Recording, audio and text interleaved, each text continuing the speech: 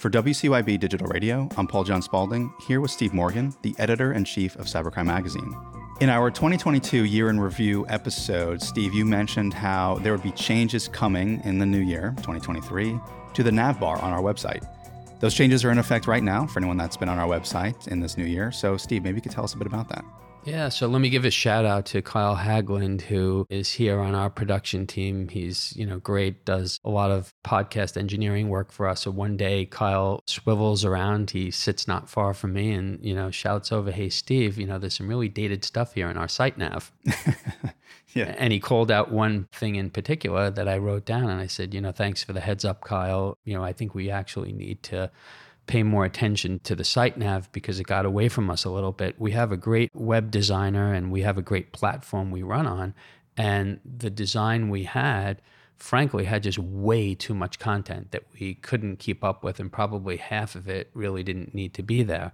So we've worked really hard to distill down what is the most important content that we publish, and then let's make sure that we have a structure in place where it's always fresh, it's always up to date. I mean, you can go out to any major corporation's website where they spend a lot of money, and inevitably you're going to find some dated content in a site nav, and it doesn't feel good, and it makes it hard to find what you really are looking for. So we've redesigned this now, and anybody who goes to our site can go through research, news, the lists that we publish, the radio and podcast channel, and just find the latest, most relevant information they're looking for. I think for me, one of the biggest changes, and as behind the scenes as I am, I'm working on a lot of videos, I'm working on a lot of podcasts. If I got to pull in information, well, I'm going to the same place everyone else is. I'm going to Cybercrime Magazine, I'm checking things out. And I think for me, I'm looking at the nav bar now, I'm looking at the drop downs. There's a button for stats.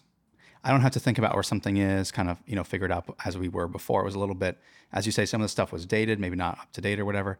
I see stats, I can click on it. I can look at the drop down, click on exactly what I need.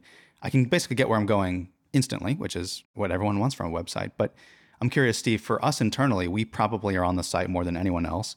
Did you get any feedback from anyone outside saying, hey, I want X thing, and that led to a redesign of whether it be a web page internally or the nav bar or something like that? I'm just curious about that. To be honest with you, Paul, we got that type of feedback when we first launched the site. We've grown so much, you don't always have time to, dive down into the details like that and get external feedback. Although, as they say, the devil is in the details. So I think this time around, it's building on what we heard originally, but now having this site up and running and being able to statistically analyze it, what is the most popular content on our site?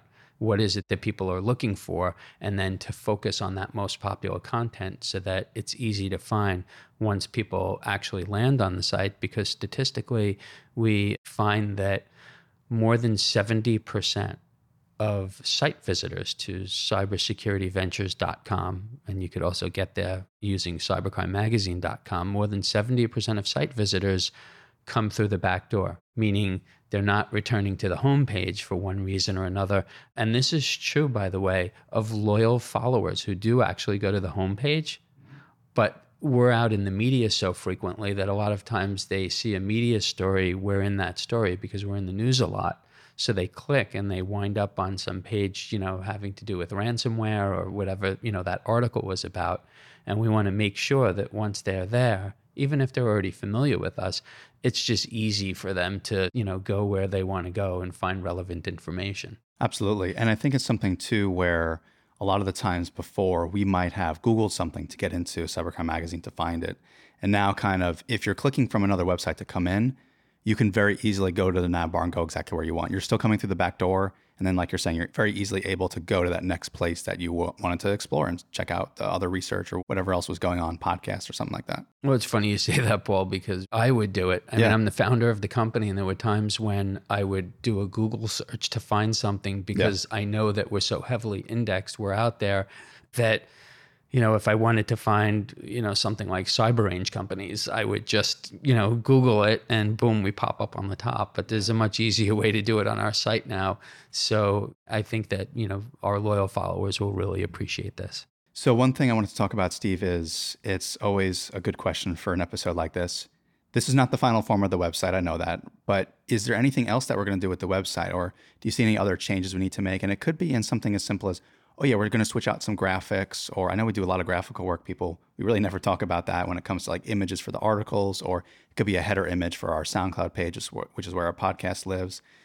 Anything like that coming up that you see on the horizon? I'd say the biggest thing that's going to come at some point, I'm hoping by the end of Q1, is more of a presence for our YouTube channel. YouTube videos are just absolute hogs on, home pages and websites in general, but especially on home pages where, a lot of people are hitting, you want that page to load quickly. Of course, a home page is going to have more content than any other page on a site. So we've got a lot on our home page. Last year, we worked really, really hard at increasing our page load time, minimizing some content we have there, really getting to a place where I think we nailed it. You can go to our homepage and it instantly has our latest podcast there, real time. It's got a lot of other very fresh content. It has fresh news.